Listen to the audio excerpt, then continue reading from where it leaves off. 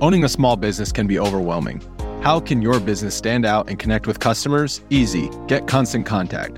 There's so many places to reach customers. Email, text messages, Instagram, TikTok, Facebook, Twitter, YouTube, live events, the list goes on. How are you, as the business owner, expected to own all of those channels? That's where Constant Contact comes in to help. With Constant Contact, you'll reach new audiences, grow your customer list, and communicate more effectively to sell more, raise more, and fast-track growth. I use this to grow my email list, and you should too. So get going and start growing your business today with a free trial at ConstantContact.com. Just go to ConstantContact.com right now. Constant Contact, helping the small stand tall. ConstantContact.com. This is the Action Network Podcast. And this one is good. Ready? All right, here we go. From the 10, throwing end zone. Spectacular catch. They're saying it's a catch. Touchdown. You see, most gamblers, when they go to gamble, they go to win. Oh, my God. That's incredible. Big bank, small bank, I like to make money. All right? That is the ultimate kibosh. You want to bet? And we are underway. Hello and welcome to the Action Network Podcast. I am Brandon Anderson here with Raheem Palmer. We had a heck of a week, lots of interesting, fun football today to talk about, starting with my double upset special. For those of you that listen to the podcast on Friday, Saints over the Bucks, Patriots over the Chargers. We'll get back to those. We, of course, finished with my Minnesota Vikings choking, like we do, to the Dallas Cowboys. Raheem, your Cowboys came through for you. Are you dreaming big?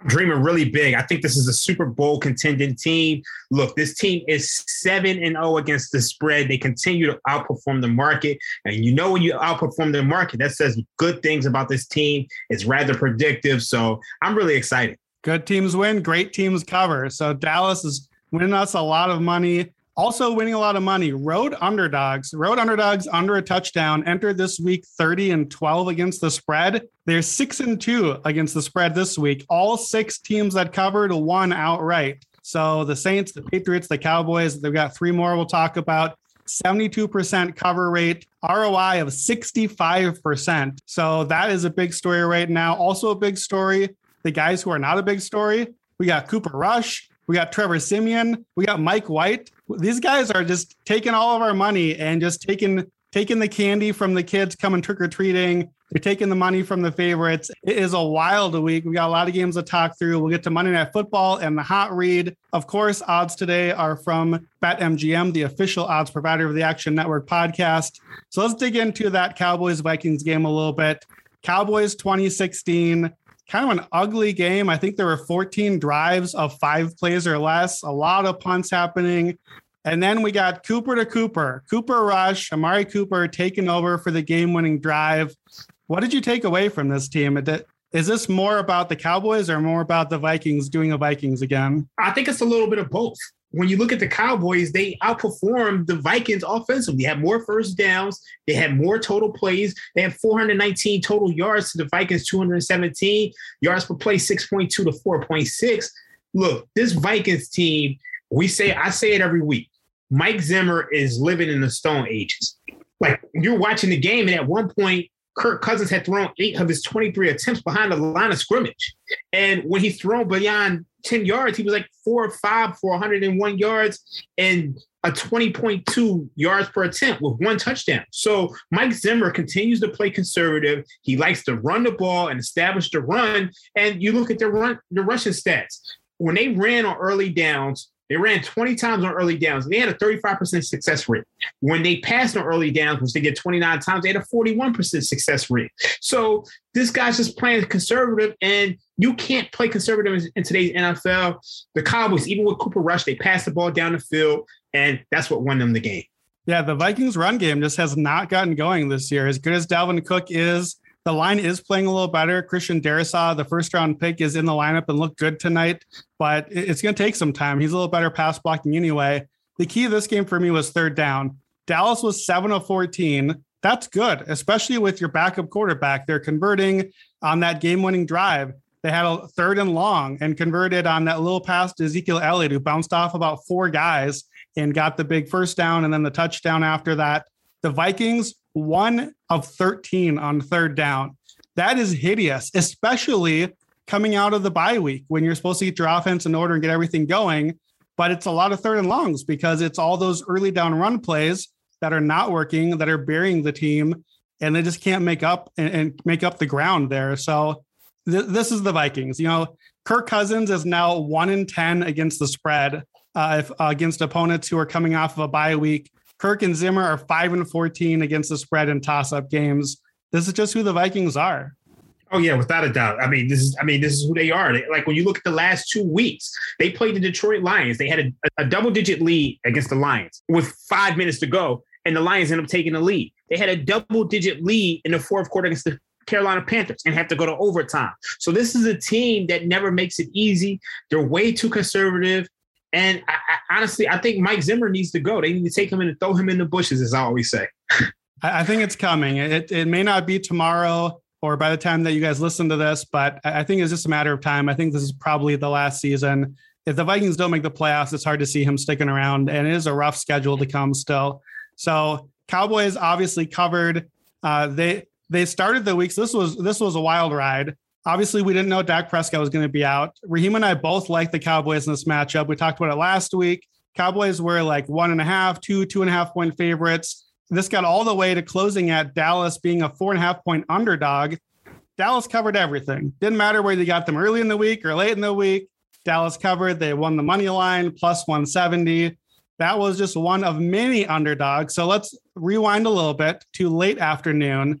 And we got the Super Bowl champion, Tom Brady, and the Tampa Bay Buccaneers in New Orleans. And New Orleans took care of business again. This is 3 times in a row. Tom Brady with the Bucs is 0-3 in the regular season against the Saints.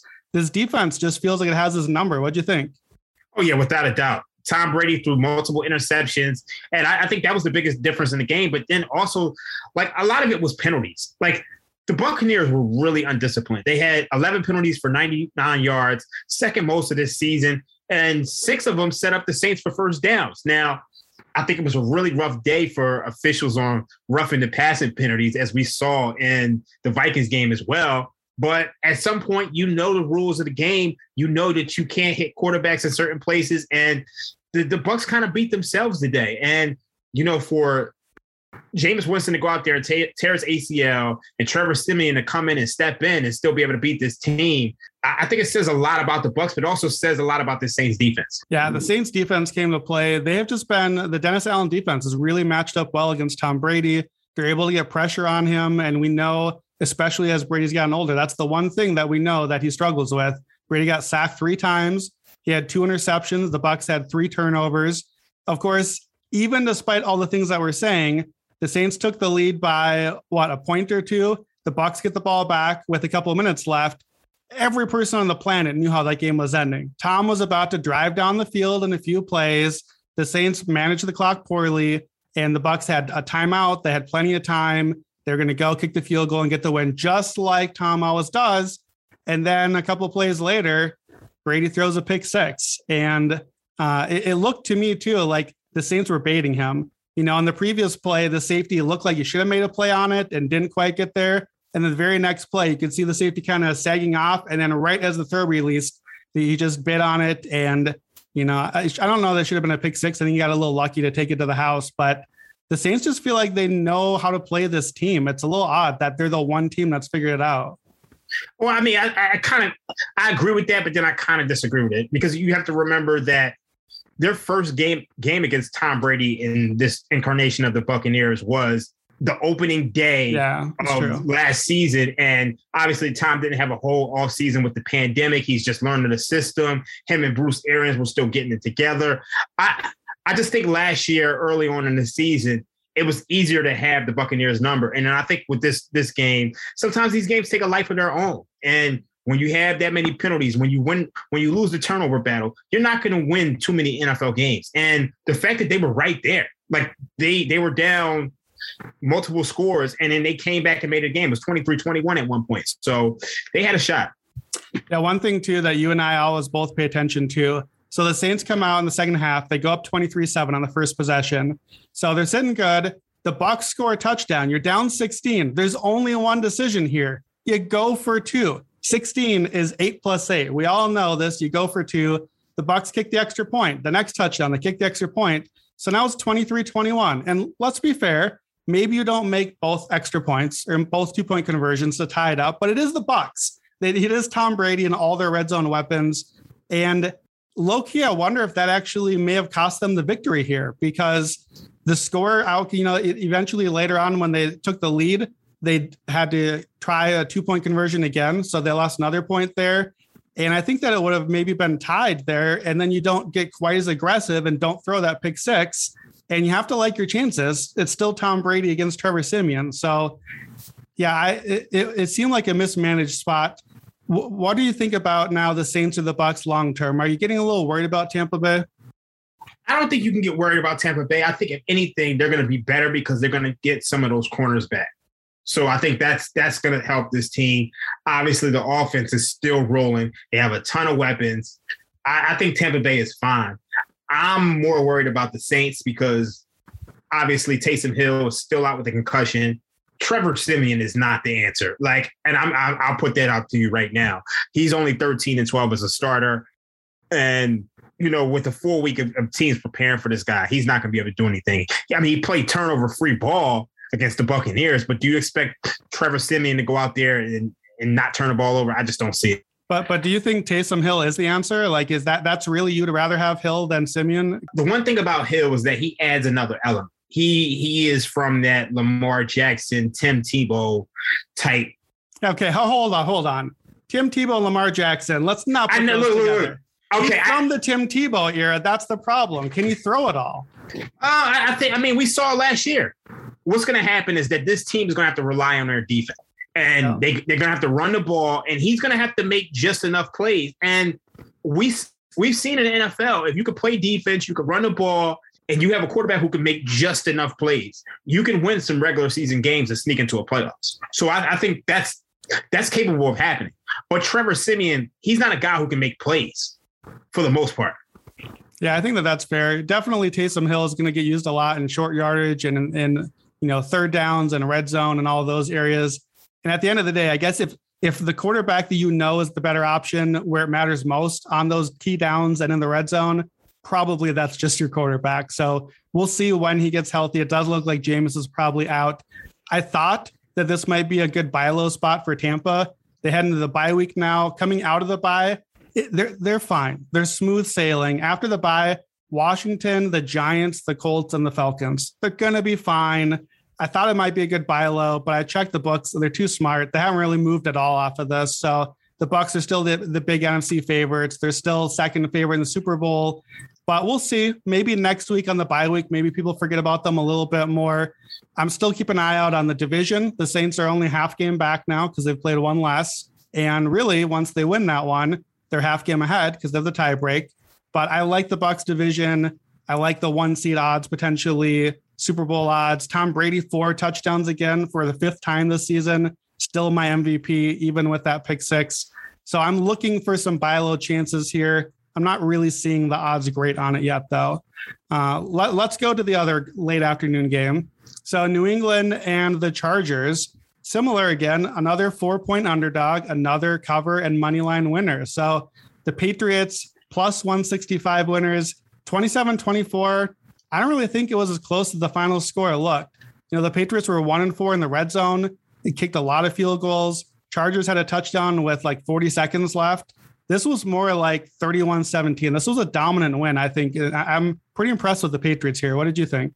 I was very impressed with the Patriots. I did feel like the Patriots, when I was watching the first quarter and the first half, I felt like this was going to be a dominant Chargers win because it looked like the Patriots had been making a lot of mistakes, holding penalties, ball security, they just looked out of it. And then at some point, they were able to just go out there and flummox Justin Herbert. And this is the second year in a row where they made him look like mediocre or bad. Like last year, obviously, these two teams played.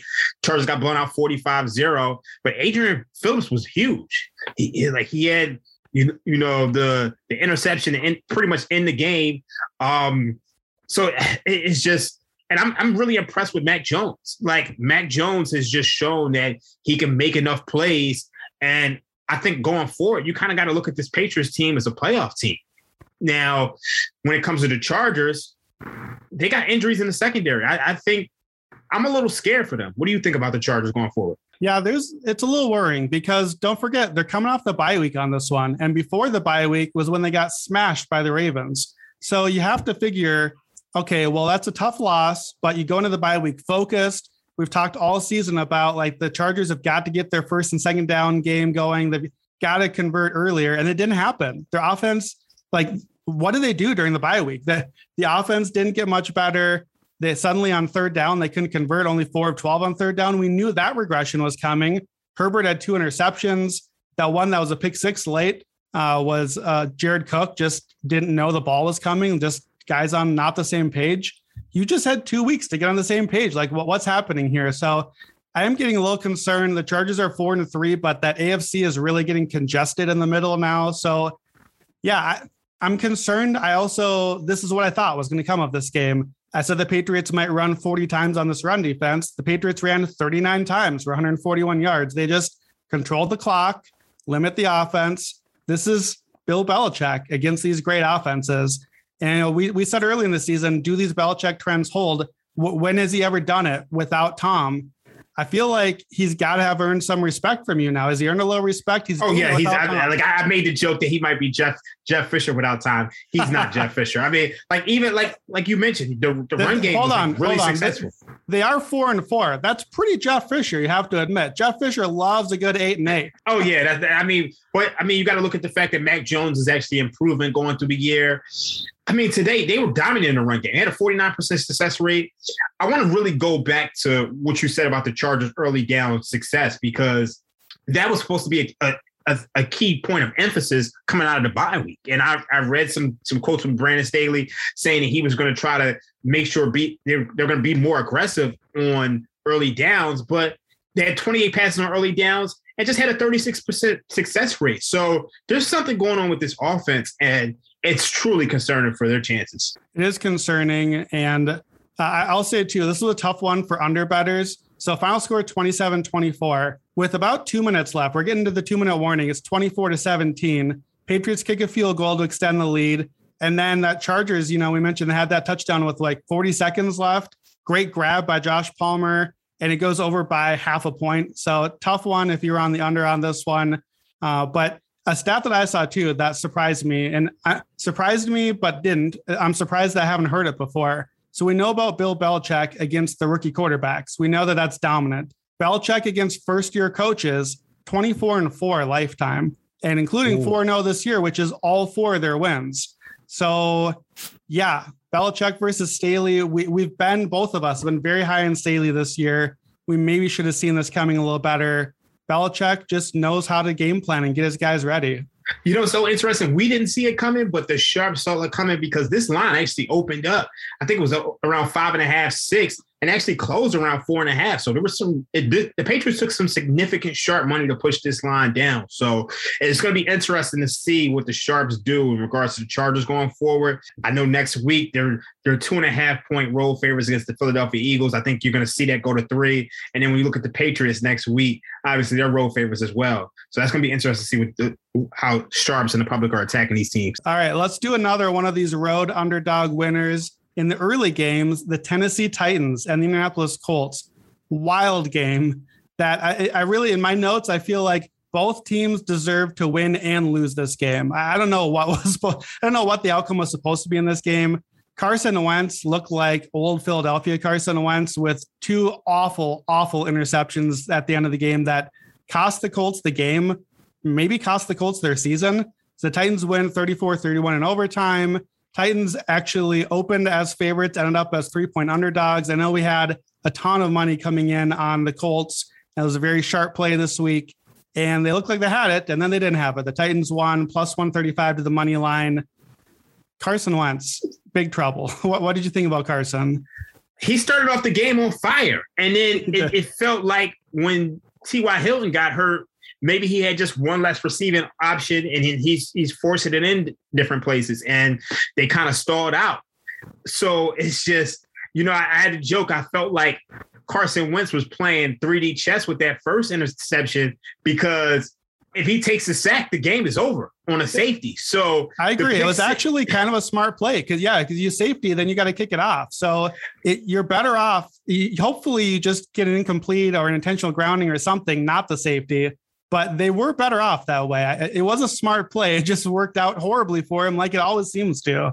Yeah, it's so funny because even if literally the pick six is the only thing that saved them, because if they intercept the ball and just kneel down, the Colts only had 2 timeouts left, and the Titans could run out the whole clock and kick a field goal. So it was just interesting how that played out. Yeah. And then it felt like this was the Colts game to win. And for whatever reason, they got the ball first in overtime. They stalled out. Then Carson throws an interception, and they did everything right. They slow down Derrick Henry. And I think there's a big conversation about if Derrick Henry is wearing down, because he wasn't the same guy today. It's pretty clear that play action game for the Titans, it's working wonders. They've gone back to it. Obviously, Arthur Smith left in free agency to become the head coach of the Atlanta Falcons. But since they've gone back to this play action game, Tannehill's been on fire. 265 yards, 3 touchdowns. Even though he threw 2 interceptions, he made the plays when it counted. AJ Brown was huge, 155 yards and a touchdown. So I don't know what to make of these quarterbacks. I feel like any outcome could have happened the way this game was going. Both quarterbacks threw 3 touchdowns. Both quarterbacks threw 2 interceptions. We didn't mention that the interception that Tannehill had, when it should have been a backbreaker, the Colts are about to get the ball back in Titans territory. The guy picks it off and then tries to run a little bit and injures himself and fumbles the ball on his way down. The Titans get the ball right back. And I think the very next play, AJ Brown breaks a long touchdown. So it's literally like a 10 or 14 point swing just on this fluke injury at the worst time possible. Very strange game. The Titans had 161 penalty yards on 11 penalties. The best play the Colts have run all season long is just throwing it deep and getting pass interference. It's like the best thing that they do. They did it last week too in their big win. They just keep chucking it deep and drawing pass interference. But the way that goes wrong, we got to overtime. The Colts threw it deep, drew what I thought was a pretty clear pass interference, and then they didn't call it because you're relying on the refs, not the actual play. And then they had to punt it away, and then the Titans come down and win. Wentz through the interception, and so they got the win after that. So you can't rely on the refs. They're not always going to come through for you. So they came through a lot of the game, and then not when it mattered most here. It's so funny to see it because I thought that was a pass interference in overtime too. And I think, I don't know, but when you have 2 chances to win in overtime, and then the second one, you only need a field goal, you got to execute. So it's looking like the Titans have a 3-game lead in the division, and they might have wrapped this thing on up. So it looks like the Colts are playing for the wild card, but I don't know if they can recover at this point. Yeah, it's a rough spot for them. They really needed this one. Also rough if you bet on the total here. This game was 24-24 with 90 seconds left, and the total was at 51. We end up at 65 because we go to overtime. We got that pick 6. We get the score in overtime. So, yeah, it ended up not being as close as it could have been. But with 90 seconds left, 24-24, you're feeling pretty good. At least you're hoping to maybe get out of there with the field goal and a push there, but no such luck there. All right, let's speed up and do a few lightning round games here. We got some more fun action to get to. The biggest upset of the season so far. Your AFC 1 seed, Cincinnati Bengals, going down on the road to the New York Football Jets. That was an 11.5-point underdog for the Jets. This line was 3.5 a week ago. I gave it out as my hot read. I was feeling great. I had 8 points of closing line value. Somehow I have 8 points of closing value on the Bengals and I lose. Somehow I gave up 8 points of closing value on the Cowboys and I win. Isn't betting football fun? Oh, really fun. Yeah, betting the NFL specifically is more fun than anything else because it's just sometimes the clothing line value just doesn't work out for you. So Mike White obviously is the story of the game. Dude makes his first start, 37 of 45, 405 yards and 3 touchdowns. He's catching the 2-point conversion off of the Philly special, which apparently every team just added to their playbook now. He completed his first 10 passes. Honestly, the Jets barely won here, but they deserved it. They had almost 200 more yards than the Bengals. They ran 24 more plays. They had 13 more minutes time of possession. The 3 turnovers that they had is all that kept us close. The Jets really dominated here. Oh, they absolutely dominated. Like when you actually look at what the Jets did, they had a 60% success rate on early downs, 59% success rate, period, 67% success rate in passing downs.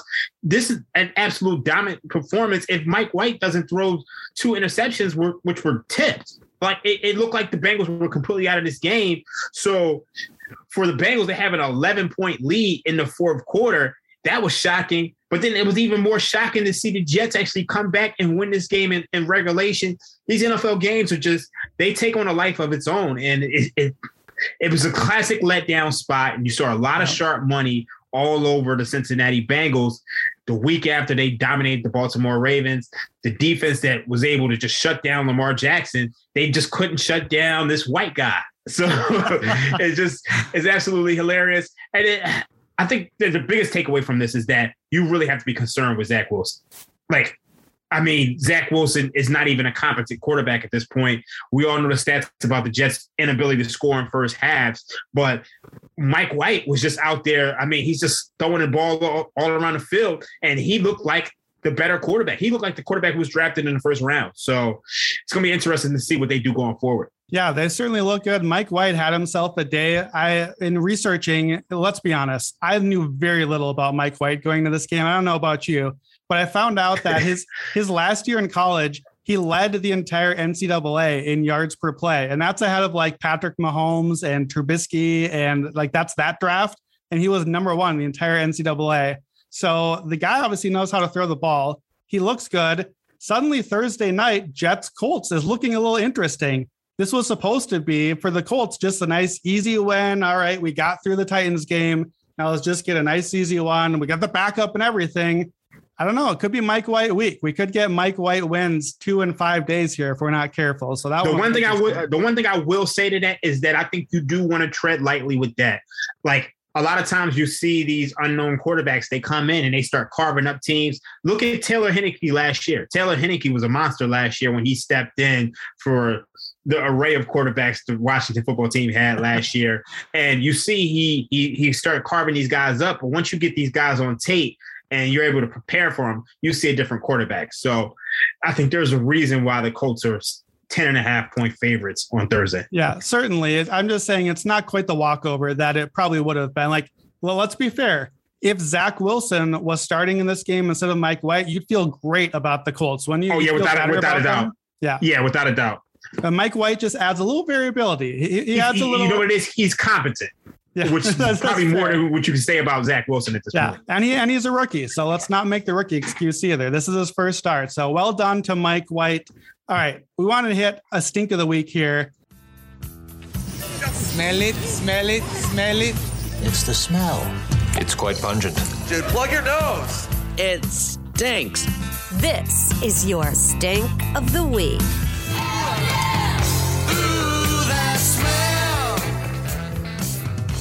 But we got 2 stink of the weeks, one for me and one for you. So stink of the week for me, I think, is the stink of the year so far. Rams Texans. So let me set the stage. The Rams destroyed the Texans for most of the game. It's 38-0. We're fast forwarding all the way ahead. It's 38-0. The Texans get the ball back, 12 minutes left. This line closed at 16.5. So 38-0. 16.5. We're feeling pretty good about our cover here. We're already stopped paying attention. We're just trying to see if we're going to get the over at 46.5. We're probably going to. So Texans get the ball back. Now at this point, Houston with Davis Mills has scored 46 points in 378 minutes. That's a point every 8 minutes. And there's 12 minutes left. So 38-1. That's the score that we're trending towards here. Maybe 38-1.5. The Texans at this point have recorded 58 yards total the entire game. It's the fourth quarter. It's over. It's not over. Texans' second half drives had gone at this point for -3, -9, -7, -5 yards. So that's the second half so far. Here we go. 10 plays, 60 yards, and a touchdown. Rams go 3 and out. Texans get the ball back. Touchdown to Brandon Cooks. Hooray for Brandon Cooks against his old team. We're happy for him. It's fine. We're still 38-14. The cover is fine. Texans onside. Texans recover. 6 plays, 50-yard touchdown. It's fine. It still is 38-20. All we needed them to do is just kick the extra point. We cover by half point, get out of here. But for no reason, the Texans decide to go for 2. Davis Mills runs it in. The Texans lose by 16, cover the 16.5. Hopefully you played it a little earlier, but if you waited till just before kickoff, you got boned hard on this one. So that is my stink of the week and stink of the year so far. Oh, that was absolutely ugly. Like, you could have walked away in the third quarter, really the first half, and think you had this cover in the bag, and for it to completely fall apart in the fourth quarter is just, I don't know what to say. But I have a stink of the week as well. It's the Washington football team. Last week they played the Green Bay Packers. Sharp money all over the Washington football team. Pushed this line down from 10 to 7. They had drives at the Packers 23, 27, 1, 3, and 12 in which they scored 0 points. They were 0 for 4 in the red zone with 2 turnovers. So me being the guy that I am, I like to bet on that regressing to the mean against the Denver Broncos team, which has been bleeding points. Lo and behold, this week, they start off the game. They get the ball first. They drive it into the green zone. They're at the Denver 30. They go for it on 4th and 2. They don't get it. Denver gets the ball. They fumble. Guess what happens? The Washington football team gets the ball back. They go back into the green zone. They miss a field goal. They had 6 trips into the green zone with no points. They only punted once. They only punted once in the game and had 10 points. Look, this offense is a complete mess. Over the last 2 weeks, they have 13 trips inside the opponent's 30-yard line in the past 2 games. They have 1 touchdown, 2 field goals, 3 blocked field goals, and 6 loss of downs. I want to say that maybe they should start taking the points, but they've had 3 blocked field goals. So they can't take the points. There's no points. You literally can't take the points. I don't know what to do with this team anymore. If you can get into the red zone and the green zone, you can't score. What can you do? And by the way, let's talk about the kicker. They signed a kicker 2 weeks ago whose name literally is Blewett. They signed a kicker whose name is Blewett, and he's had 3 field goals blocked in 2 weeks. It's ridiculous. I was on Washington too. We said 6-2 of the road underdogs. Washington should have been 7-1. They should have won this game. They should have probably won last week, or certainly at least covered. I don't know what the regression monster. I don't know if it's ever coming for Washington. Yeah, it's not coming at all. And that guy, the kicker, he needs Ocho Cinco, his name or something. Yeah, it's not working for him. It's time for a change. If your name is Blewett and you become an NFL kicker, you either don't care at all about names or everything in your life is about redeeming your name. It's one or the other. It's not working for him. You know, it always kills me because there's often football players with football names. Like Quentin Jammer was a cornerback. Like that's the perfect name for a cornerback. It's just, you got to find something. I always loved, I think he's hurt right now, but the Saints, my favorite kicker before was the Saints signed Will Lutz. And if you wrote it out like in fantasy, you put the little K for kicker. So it said K Lutz. So it just was Klutz. So the Saints had Klutz for the kicker. That was my previous, but now I think Blewett has taken the cake, especially because he's Blewett every time he tries a field goal. All right, let's run through the rest of Sunday action and wrap up week 8. I thought the Steelers were going to steal stink of the week too. I thought they had one of the worst calls of the entire season. So it's 3-3 just before the half. They try a fake field goal. Again, take some points. Steelers, you can't score the ball. Take the points. So they snap it direct to the kicker, Chris Boswell. He gets the snap. He rolls out. Let's be fair. He's a little more mobile than Ben Roethlisberger, at least. So at least they got the ball in the hands of someone that can make a play. He throws it to nowhere and gets concussed. So now Pittsburgh has no kicker. They get no points out of it. They kick it off out of bounds later. They can't kick an extra point to tie. They can't try a field goal to take the lead. And I thought Pittsburgh was just trying everything they could to blow this game, but the Browns blew it too. Steelers win 15-10, another road underdog winner, plus 185 on the money line there.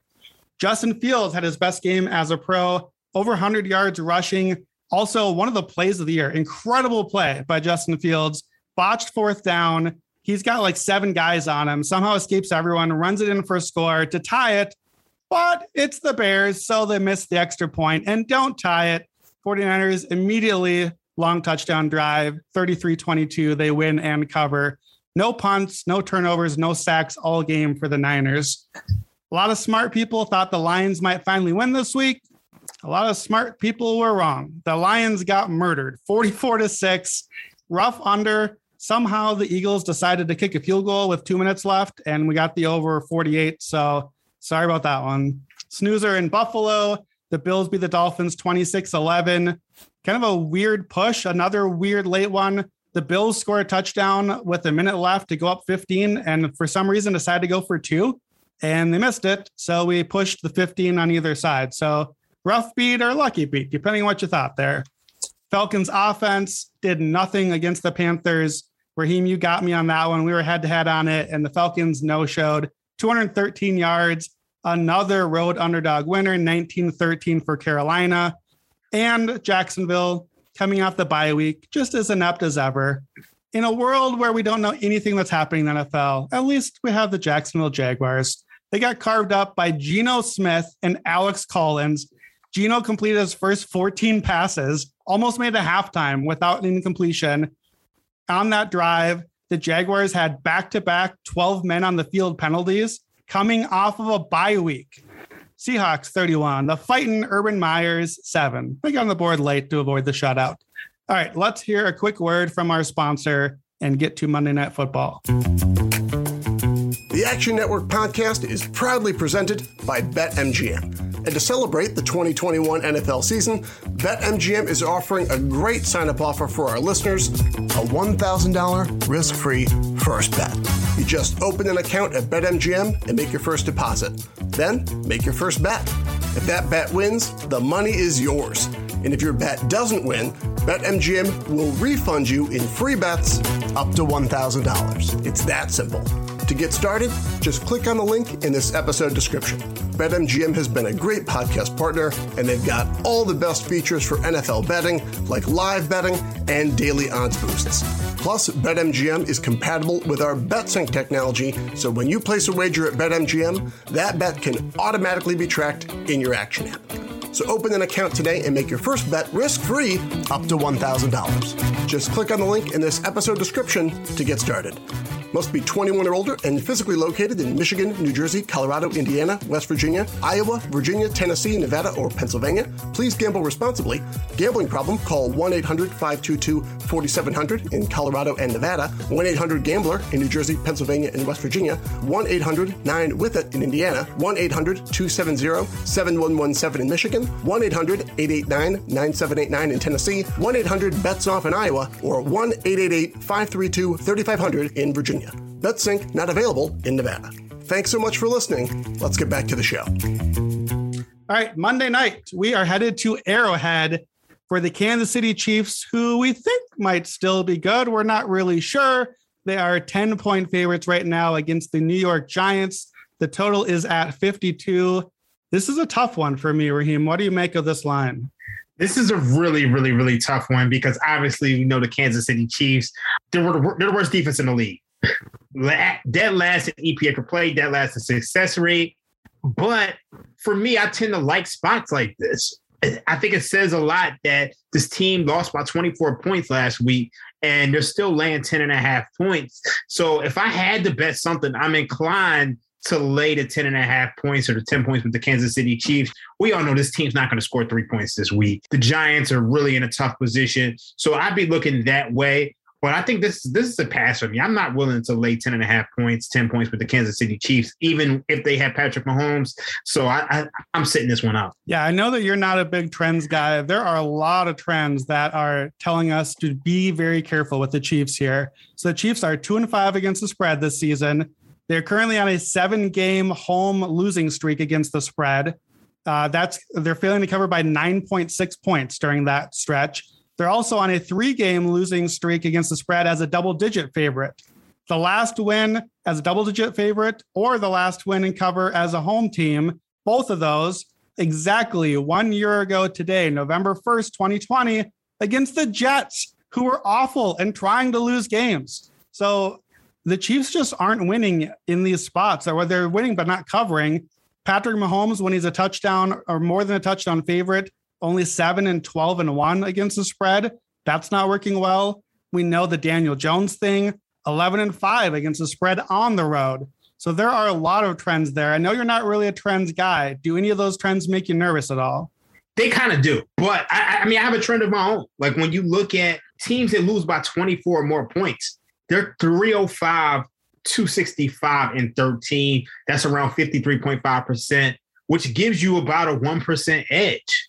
So I do think there's some value in actually backing these teams that lose by 24 or more points. Now, they're going to be tough to stop, and you're not going to hold this team to 3 points. So you're asking yourself, is Daniel Jones and this Giants team going to be able to keep up? And I'm not sure that's the case. Yeah, I had a similar trend to one that you said. So something I found, teams that lose by 17 or more, so that's the Chiefs, that was last week, against teams that win by 17 or more, which is the Giants. That's not the way we thought this trend would go on this game. The Giants are coming off the big win against the Panthers, not really meaningful. Chiefs had the big loss. So in that spot, the teams that lost big are 97, 60, and 4 against the spread. So that's a 62% cover rate.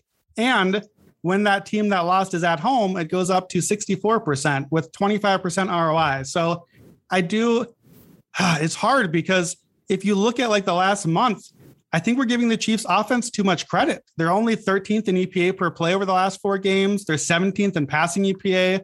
Patrick Mahomes on EPA and CPOE, good quarterback measurement. He's only 16th. So the offense is measuring out as average, but it's the Giants. This is a pretty good get right spot. Like, I would feel very dumb to talk myself into the Giants based on all these trends. And suddenly it's 21-0, like 10 minutes into the game. Tyreek Hill has 2 long scores. And we're like, oh, right. The Chiefs still have Tyreek and Kelsey and Patrick Mahomes. So that's my instinct is similar to yours. I don't love this game. I don't want to play it much. If I had to take a side, I like the Chiefs better. A week ago when we did the hot read, I wanted to take the Chiefs. The line was under 14, and I thought it would get over 14.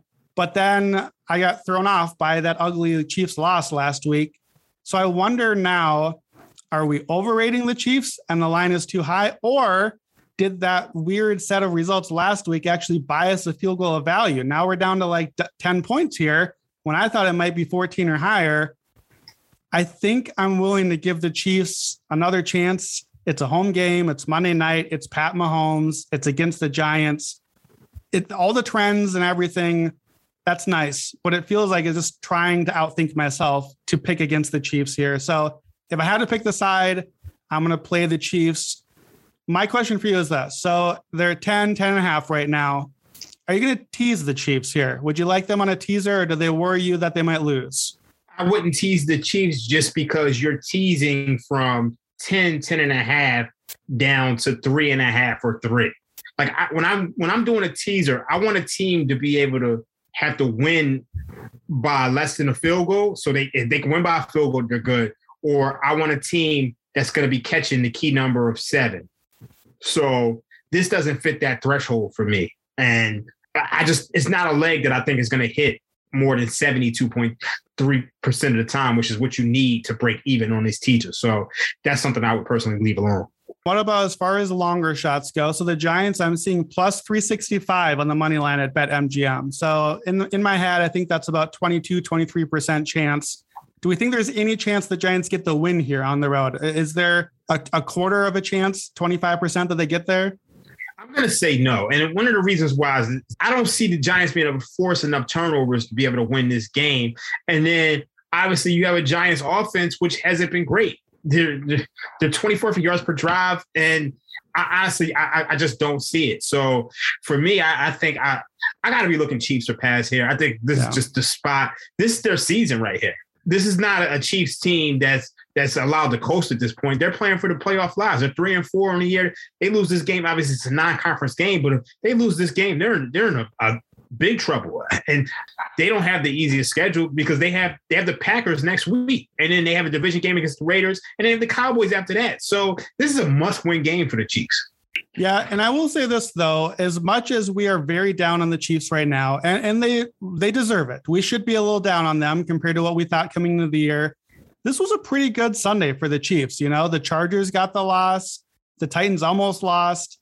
The Bengals got the loss. That AFC, everyone is very congested. And as bad as this season has gone for the Chiefs, you beat the Giants, which you better beat the Giants, but you're back to 4-4. You're right in the mix. It's not going to be easy. The defense is getting a little better, I think. I don't think that they're the worst defense in the league now. For the season, they are. Last few weeks, they're more like pretty bad, but not historically awful. That's a big step forward. And we know that if you're as good as Mahomes and the Chiefs can be on offense with a pretty bad defense, that's okay. We just can't be historically awful, and we can't turn it over in the red zone like twice every game. So there is a chance here that this could be kind of a turning point. The Chiefs get a nice, easy win here, get things going again. A lot of results went their way this weekend. This could be a spot to buy low on futures if you believe in them. I'm not recommending it because I don't believe in like the Super Bowl future, but the division maybe looks winnable. You know, there is a path here for the Chiefs to get back in, even as rough as things have gone, just by how things went in the AFC today. What do you think about that angle? I agree with you. I can definitely see that, especially obviously the Chargers lost.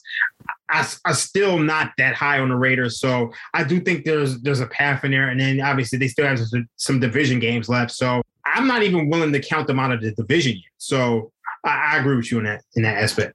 All right, let's get to our Week 9 hot read before we get you out of here. Hot route. Blue 17. Oh, nice right. Ice cream. Jose. Blue the Raiders. 19 salad. 19. Louisville Soul Train. Huh?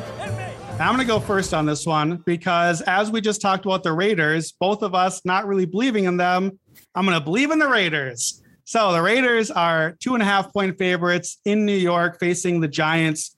We just talked a lot about the Giants. Giants aren't good. The Raiders might not be great. They are possibly, they're the 2 seed in the AFC right now, thanks to having a nice week for the Raiders too. They sat home on the bye week and watched while the Chargers watched while one of the teams they're tied with atop the AFC lost in the Bengals. So good week for the Raiders. So the Raiders defense, I think, is pretty underrated. We didn't give them much credit coming into the year, but they've been great over the last 4 weeks. Raiders are top 7 overall in EPA on defense and top 7 in pass defense. Pass rush has been great all year. I think they're going to give a bad Giants offensive line a ton of trouble. Daniel Jones is going to struggle against that pass rush. The Raiders, they started 3-0. They had 2 ugly losses, but we now know in hindsight, those 2 ugly losses came during the middle of all that John Gruden mess. Gruden leaves. They win 2 games since then, and I think it's been their best 2 wins of the season. Now they had a bye week to kind of be like, okay, so that's all done. Let's move on. And I just think it's disrespectful to make the Raiders under field goal favorite against the Giants. So I'm grabbing it while we're getting under field goal. I'll still like it after that, but I definitely want to grab the line first. Short favorites coming off a bye week are 51-32 against the spread, 61% cover. Road favorites coming off a bye week are 71-50 against the spread, 59% favor. Combine them, short road favorites, and it goes to 68%. So I like the Raiders a lot. I think this line is really underrating them here. I'm not mad at that. I'm not mad at it at all. For me, I'm actually going to go with another road team. I'm going to go with the New England Patriots -2.5 against the Carolina Panthers. That actually may be up to 3 in some places, but I think you can find a cheap buy to -2.5. There's a 2.5 at one of the sports books I see right now. This is mainly a fade of PJ Walker, who could be starting at quarterback next week. I don't know if you guys recognize PJ Walker, but he played in the XFL. That's where he kind of built his claim to fame and got back into the NFL 2 seasons ago. But look, Sam Darnold isn't anything to write home about. And I've said this before. There's only so long fake thugs can pretend with Sam Darnold. And he came out hot and he played the first 3 games of the season great. And obviously he cooked the Atlanta Falcons today, but he's not a great quarterback. He's 30th in Football Outsiders DVOA. He's 25th in ESPN's QBR. He has 7 touchdowns and 8 interceptions. So anytime he's not playing a piss poor defense, he's not good. Now, PJ Walker is a significant downgrade. In limited action this year, he has a negative DVOA of 98.1. And last season, he had just a completion percentage of 57% with 5 interceptions and 1 touchdown. To put it blunt, PJ Walker is not good, and he has to face a Bill Belichick-led defense. Look, the Panthers might as well be playing with one arm tied behind their back. And I have to lay that number at 2.5, 3. I think this is really cheap with a Patriots team is really playing well. Mac Jones is playing well. So I would bet this up to 3. So take the Patriots. Yeah, it's rough when Sam Darnold has been absolutely miserable for a month and he's out and we're like, oh no, their quarterback situation gets worse. So we don't know if Darnold is out yet, but whichever quarterback it is, you got Darnold or PJ Walker and you got Bill Belichick. Like, how many times do we need to keep seeing this sort of thing play out? It's not exactly a rookie, but it's not that much better. So I agree with you. I love the Patriots here, especially if you can get that 2.5 number. So I'm going to back you on another one. On Friday, on our look ahead, you took the Texans. I wasn't quite ready to ride with Houston yet. They're in Miami giving a touchdown right now, full 7. I'm ready to take them. So here's the reason, and it's 2 words, 1 name, Tyrod Taylor. We think he should be back next week. I thought he might be back this week. I thought he might be back last week when I bet Houston plus 1,000 against the Cardinals and then got crushed when Davis Mills couldn't score. This is a play on Tyrod Taylor. They're just so much better with him. They've scored almost as many points. Until that garbage time today, they've scored more points with Tyrod Taylor in 1.5 games than they have with Davis Mills in 6.5 games. So Houston, the soft spot on the team, especially, is the run defense. Miami can't run the ball. They're near the bottom of the league in DVOA rushing. There's a trend here that's pretty massive too. If you get a team week 5 or later, so once we've really established, and their average margin per game is -14 or worse. So that's the Texans here. They're obviously in rough shape, -15.3 right now. Those teams are getting way underrated in the books. Those teams are 94 and 48 against the spread, 66%. So that's 2 out of 3 are covering there. So I like Houston here. If Tyrod Taylor plays, I think it could be an upset special possibility. We'll see about that. I would make this line maybe closer to 4 or something with Taylor in the lineup. So I think there's maybe a field goal of value here, especially if Taylor does get clear in the lineup. I do think the line will move toward Houston. So you gave this one on Friday. I'm just doubling down. We're both on Houston for the week. Let's go Texans. Oh, yeah. I totally agree with you, obviously. Look, this Miami defense, last year they made a living off turnovers. They generated the most turnovers, and it just felt like every game you watch it, you had the defense scoring. But that hasn't been the case this year. They're 23rd in success rate defensively. They're 28th in EPA per play on defense. This defense can't stop anybody. And I'm going to be honest with you, as much as I want Tyrod Taylor to play, I think there might be some value with the 7, even if Davis Mills plays, because it's not like this Miami offense is that much better. They're 26 in offensive success rate, 27 for EPA per play. So I think the Texans, they have a veteran team. They're going to find some success no matter who's quarterbacking out there. Obviously, I hope to see Tyrod Taylor, but I think you need to grab that number now, because if Tyrod plays, that number is going to drop. So grab that ASAP. For my second play, I'm actually going to go with the Cleveland Browns. +3, play a Cincinnati Bengals team that just gave up 400 yards to Mike White in his first start. And obviously, it was the big letdown spot after coming off against Baltimore. But this Cleveland team, they're playing for their season. And they're slowly starting to get healthy on the offensive line. The skill players are getting healthy. And I think this is an ideal spot for Cleveland to go out there and possibly win this game outright. The Bengals, they've been solid, but they still have a coach in Zach Taylor who isn't the best. I think there's a coaching mismatch between him and Stefanski. Big shout out to UPenn. He actually won an Ivy League championship while he was there. So, I'm rolling with the Browns. I think +3 is a good number. And then, honestly, I want to sprinkle a little something on the money line. Oh, here we go. An upset special. I know you don't play a lot of these money line dogs, but hey, we talked about that trend and the Browns fit the trend well. So that's a good spot for them. I will say this, Kevin Stefanski has yet to ever cover a division game. He's 0-7 against the spread in division games. So I can't ride with you yet. I might get there by the end of the week. Maybe that's interesting. He hasn't covered a single one, not even as a dog? None of them. He's 0-7 against the spread. So wow. I mean, it's not a big sample, so we can't take too much of it, but you never like the goose egg in front of the number there. So I'm not with you yet on the Browns. I might join you later. I just need to research a little bit more. But I mean, that kind of makes sense because, I mean, you got to look who's in their division. Yeah. Lamar Jackson is obviously dominant. So I don't think they've even beaten the Ravens. So, I mean, the Ravens beat them twice last year. Steelers have owned them, and then they probably were big favorites against the Bengals. So I don't know how many spots you'll see where the Browns were actually 3-point dogs against the Bengals. So it's true. Yeah. And I do like that the Browns are getting healthy. That it's been a mess for the first half of the year, but it does seem like this could be the spot. This week, I like Pittsburgh. They're another team I loved on the underdog, and they came through. This was a spot where I thought Pittsburgh could maybe try to save their season and get back in the mix a little bit as they were getting healthy. It might be the Browns' turn now. So I won't be surprised if I join you here once I look into a little bit more. It does seem like, especially division game, 3 points on the road, we're seeing these road dogs. So I may get there. I'm already almost there on this conversation right now. So this will definitely be a part of one of my teasers this week. I love teasing them through the key numbers of 7. I think this is a slam teaser spot for me right now. That is going to wrap it up today at the Action Network podcast. Please rate, subscribe, and review. Stucking Raybon Wednesday night. They'll be back with their NFL 6-pack betting, and Raheem and I are back Friday for usual run through the slate and the look ahead. For Raheem Palmer, I'm Brandon Anderson, and this has been the Action Network podcast. We are on to week 9.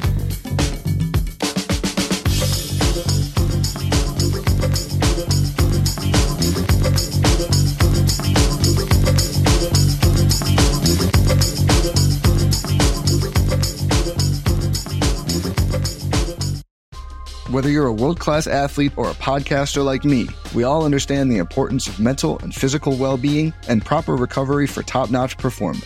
That's why I'm excited that Unified Healing is sponsoring this podcast. Unified Healing is a new and super innovative global network of wellness centers powered by Energy Enhancement System, or EE System. If you haven't heard of the EE System, you'll want to listen up. This technology promotes wellness, deep relaxation, purification, and rejuvenation.